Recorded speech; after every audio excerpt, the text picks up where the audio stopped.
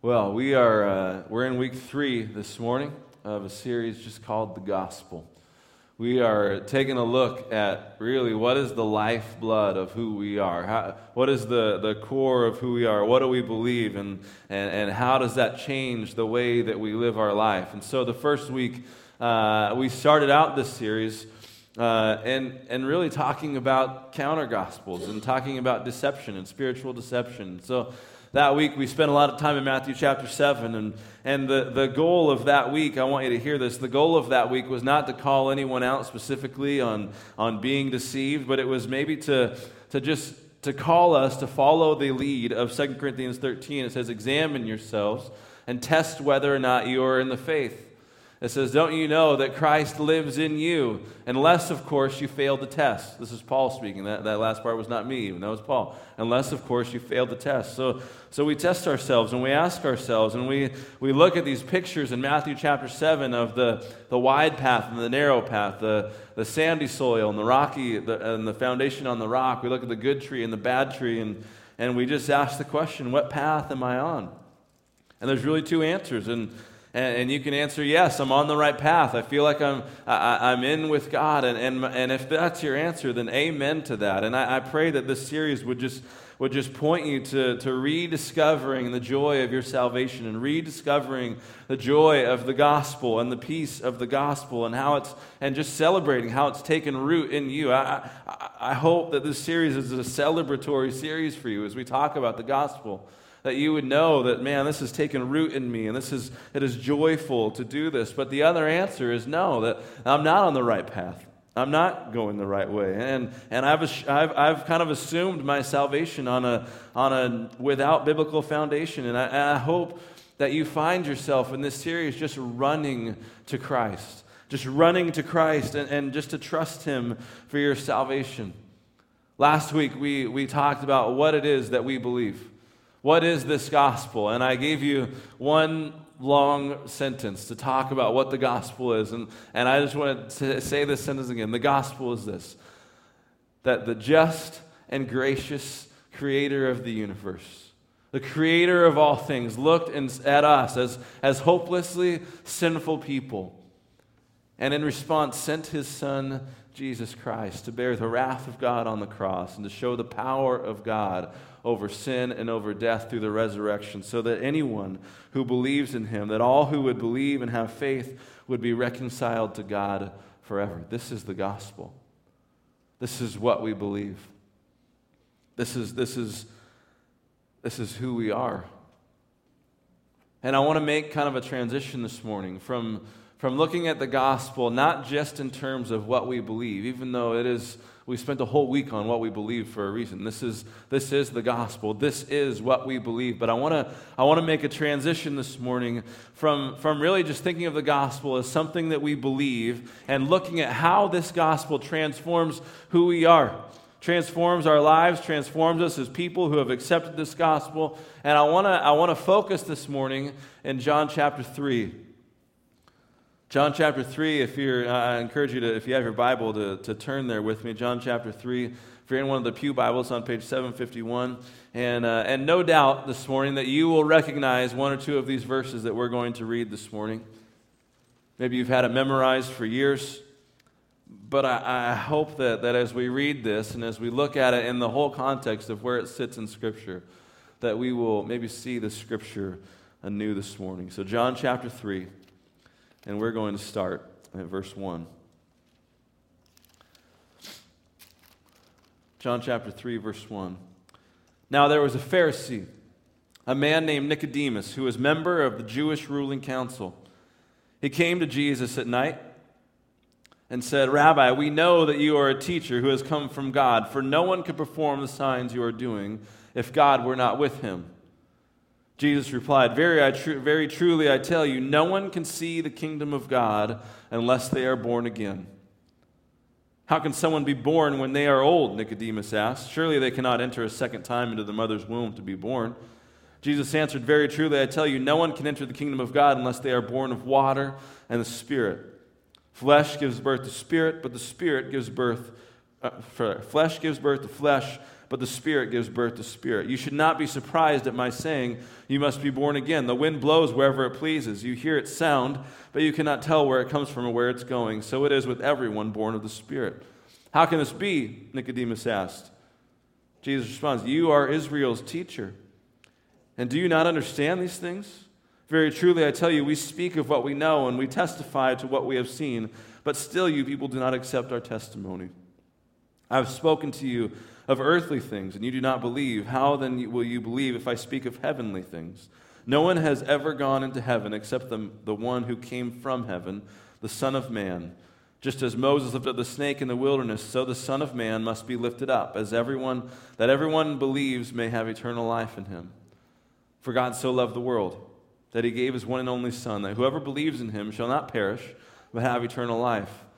For God did not send his Son into the world to condemn the world, but to save the world through him. Whoever believes in him is not condemned, but whoever does not believe stands condemned already, because they have not believed in the name of God's one and only Son.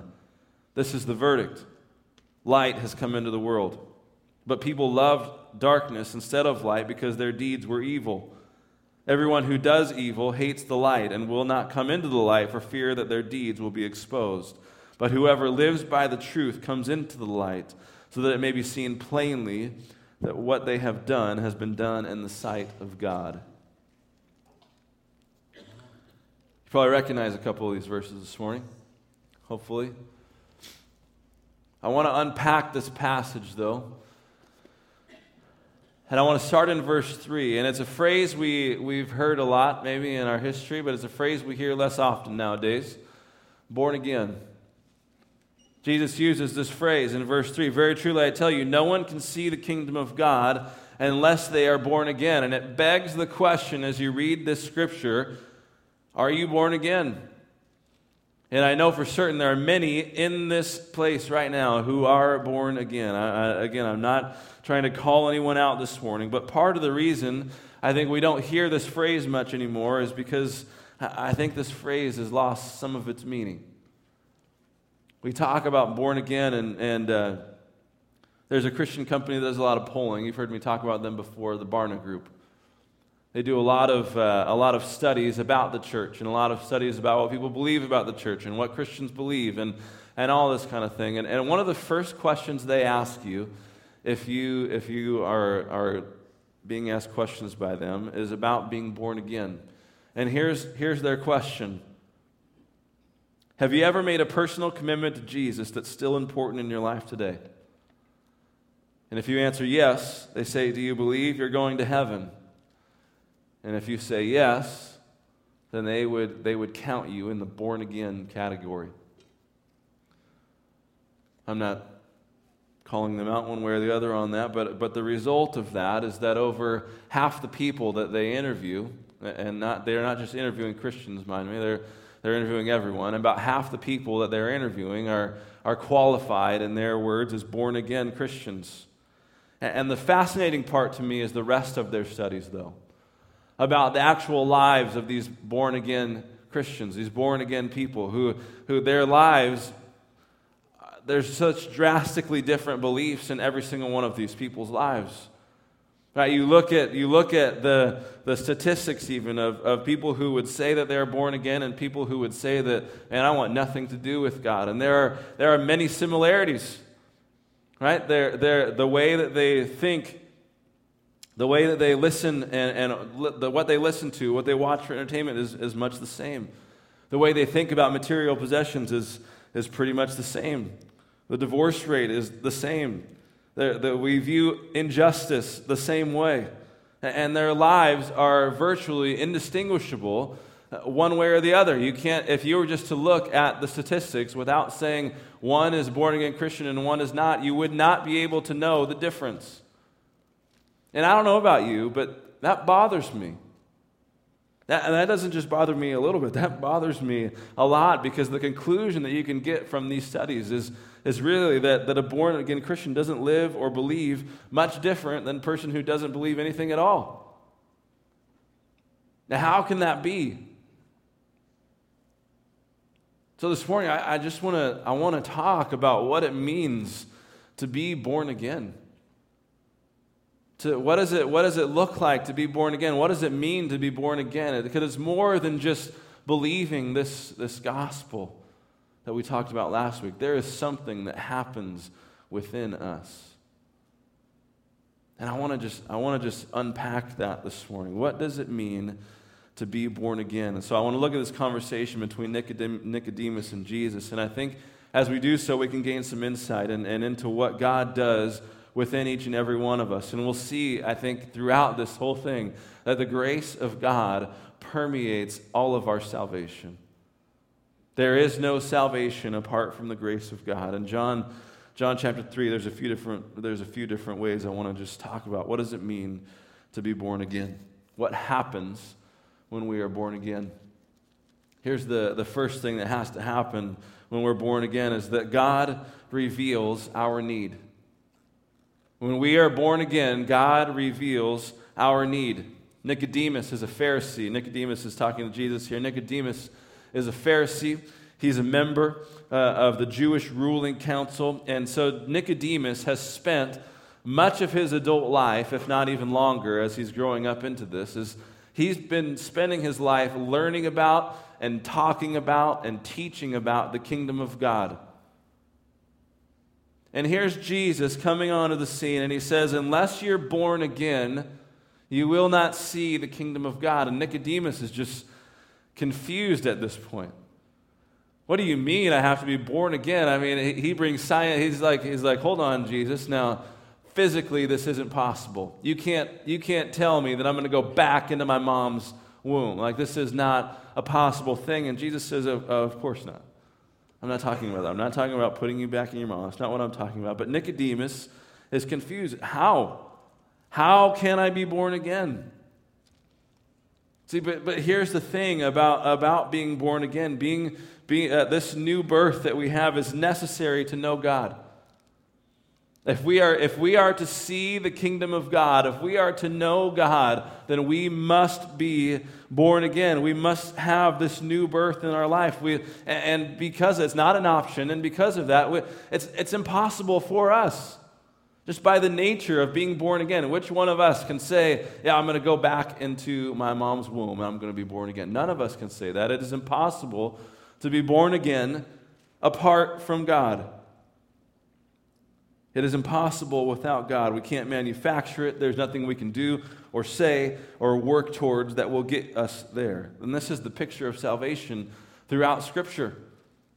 I mean, you look in Matthew and Mark and Luke, there's a story about the rich young ruler who thinks he's done everything that he needs to do. Teacher, what do I need to do to inherit eternal life? And Jesus gives him this list of things, and he says, I've done all of that. And Jesus says, you're still lacking. You're still not there. You need to sell everything you have and then come and follow me. Come and follow me. And the ruler walks away sad. I think part of the reason he walks away sad is because he can't do it on his own.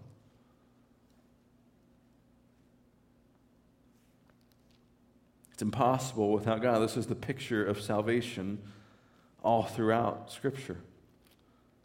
All throughout Scripture. We cannot do it. And that shouldn't be surprising to you if you've read what Scripture says about us before we are born again.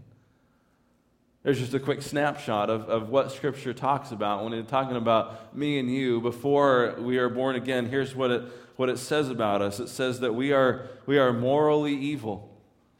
Some of you are like, whoa, Pastor, hold on. You just called me evil. Sinful, I can take. I understand if you call me sinful, I can get that. But you call me evil. And I'm not calling you evil this morning. Scripture is calling you evil this morning. There's scriptures all over the place. Genesis 8:21, every inclination of the human heart is evil from childhood. Luke chapter 11, though you are evil, know how to give good gifts. How much more so does your Father in heaven? All right, even in this passage, John chapter 3, verse 19, this is the verdict. Light has come into the world, but people love darkness instead of light because their deeds were evil. Scripture says that we're morally evil. Scripture says that we are also slaves to sin. John chapter 3, everyone who sins is a slave to sin. You can't put it more plainly than that. If everyone who sins is a slave to sin, we are slaves to sin. Romans 6:6-20 is a great kind of passage there by Paul that talks about that. And even in 2 Timothy chapter 2, it says we've been taken captive by the devil. Right, we are slaves to sin.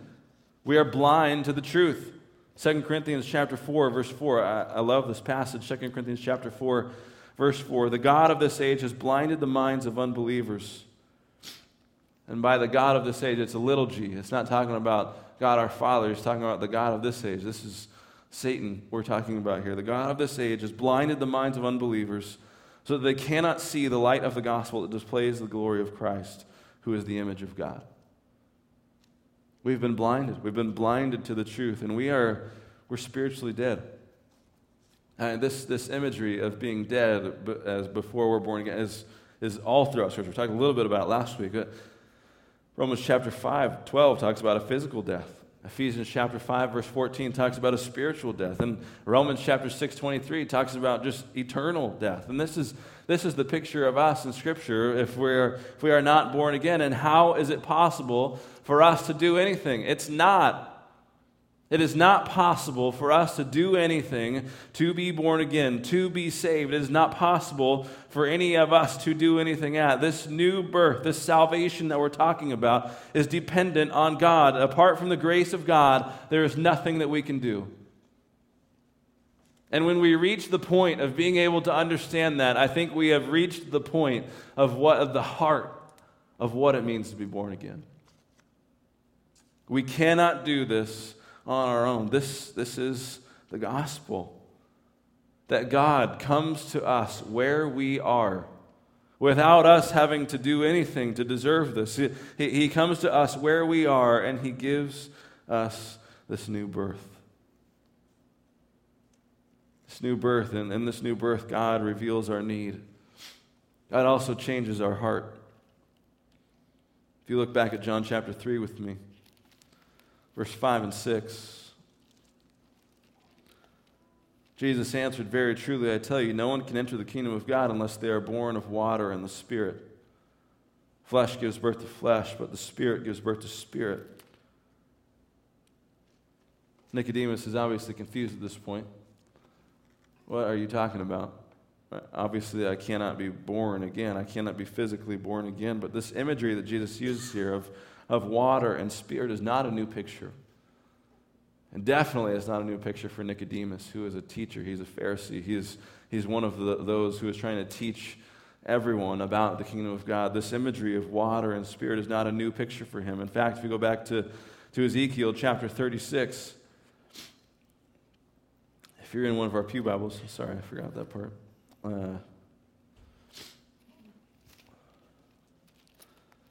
It's on 6:13.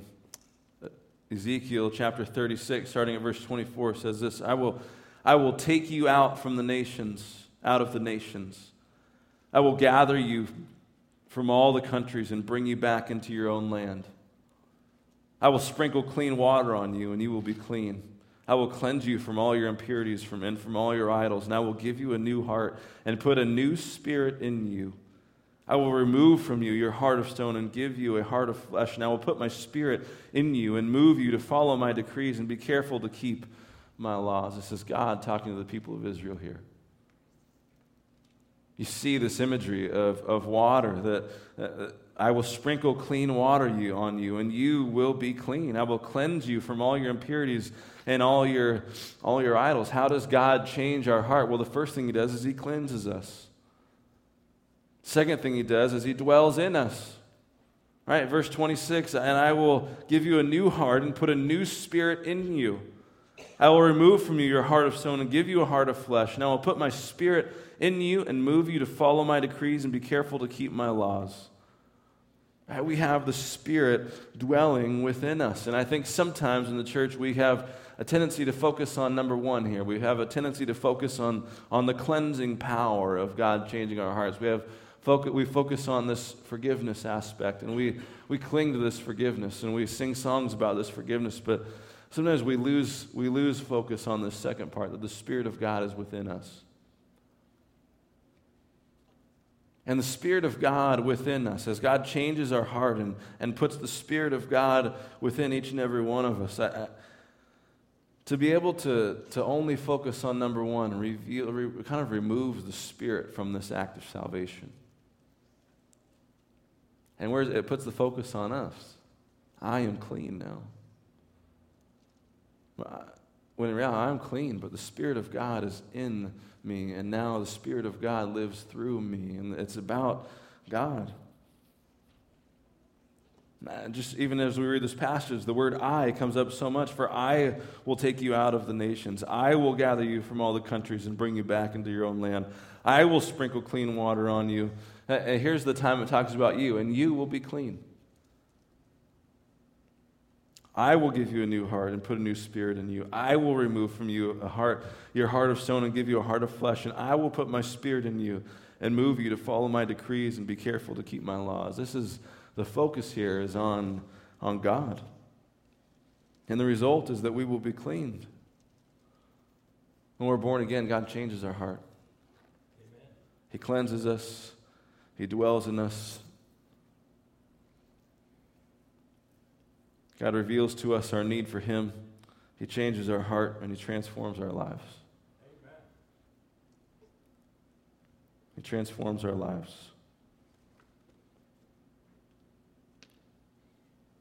In two different ways, really. He transforms our lives for our eternal good. All right, we look at John 3:16, that verse that maybe you knew in that passage. For God so loved the world that whoever believes in Him would not perish and have eternal life. That is for our eternal good that our lives have been transformed. Amen. But it is for His eternal glory. Amen. It is for His eternal glory. Even in this passage in Ezekiel, if you look just back a little bit, verse 22, he says, "It's not for your sake, people of Israel, that I'm going to do these things, but for the sake of my holy name."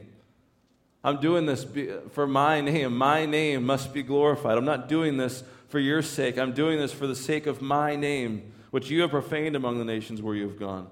I will show the holiness of my great name. Then the nations will know that I am the Lord, declares the sovereign Lord, when I am proved holy through you before their eyes. This is about God. Right? When God transforms our lives, it's for our eternal good, but it's for His eternal glory. Amen. Not for our sake. See, being born again is more than just believing a certain set of ideas. It's more than just hearing the gospel that we talked about last week, that this just, gracious God of the universe looked upon hopelessly sinful people and sent His Son, Jesus Christ, to bear the wrath of God on the cross and to display the power of God over sin and over death, so that all who would believe, that all who would have faith, would be restored to God forever. It's more than just believing in this gospel.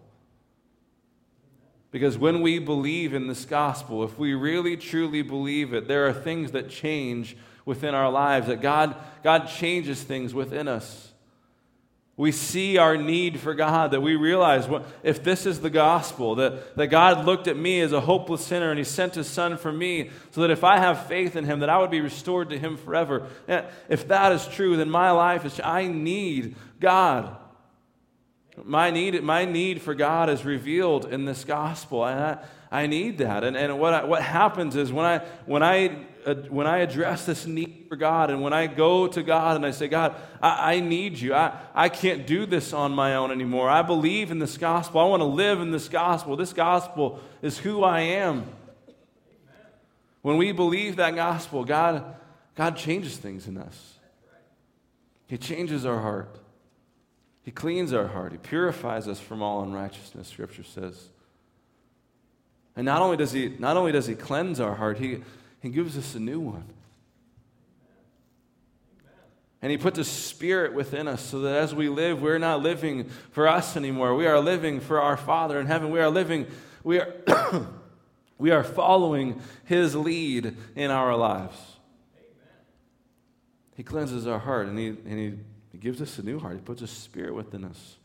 And He transforms our lives. Our lives look different as a result of this gospel.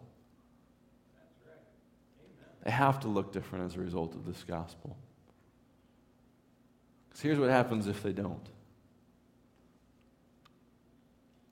Then people begin to look at these surveys and all this stuff about what born-again Christians believe and see no difference between believers and non-believers. And they begin to think, why do I need that? And they're not wrong. If it doesn't change anything within us, if we're not different because of this gospel, then what's the point of inviting other people in? What's the point of even sharing this gospel if it doesn't change anything? If it doesn't change anything, then what are we doing here? And this gospel is so transformative in our lives, and it has to be transformative in our lives. It's for our eternal good that we get to spend eternity with our Father in heaven. That is for our eternal good, but it is for His eternal glory that we live this gospel. It is for His eternal glory that we are shaped by this gospel and transformed by this gospel.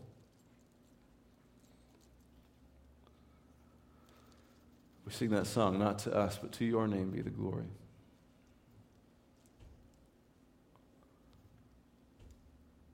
As we live for this gospel, my prayer is that we don't seek the glory. We don't seek the honor. That we would begin to live not for ourselves, but for the just and gracious God who looked at us as hopeless sinners and sent His Son, Jesus Christ, to die on the cross for us, defeated sin and death as He raised from the dead, and that all who would believe, me and you and everyone in the world that believes, would be restored to Him forever. It's got to transform us. This is what it means to be born again. Being born again means that we have realized that we need God. That God has changed our hearts within us. He has cleansed us, and He has put His Spirit within us, and that He has transformed our lives. So the question this morning remains, for you and for those outside these walls who we see every day, are you born again? And again, I know many in this room would answer that affirmatively. 100%. Absolutely. I am born again. I know that God is within me. I know and I understand my need for Him. My life has been transformed. Pastor Chris, I could tell you stories for days and days on end about how God has transformed my life. And to that I say, and amen.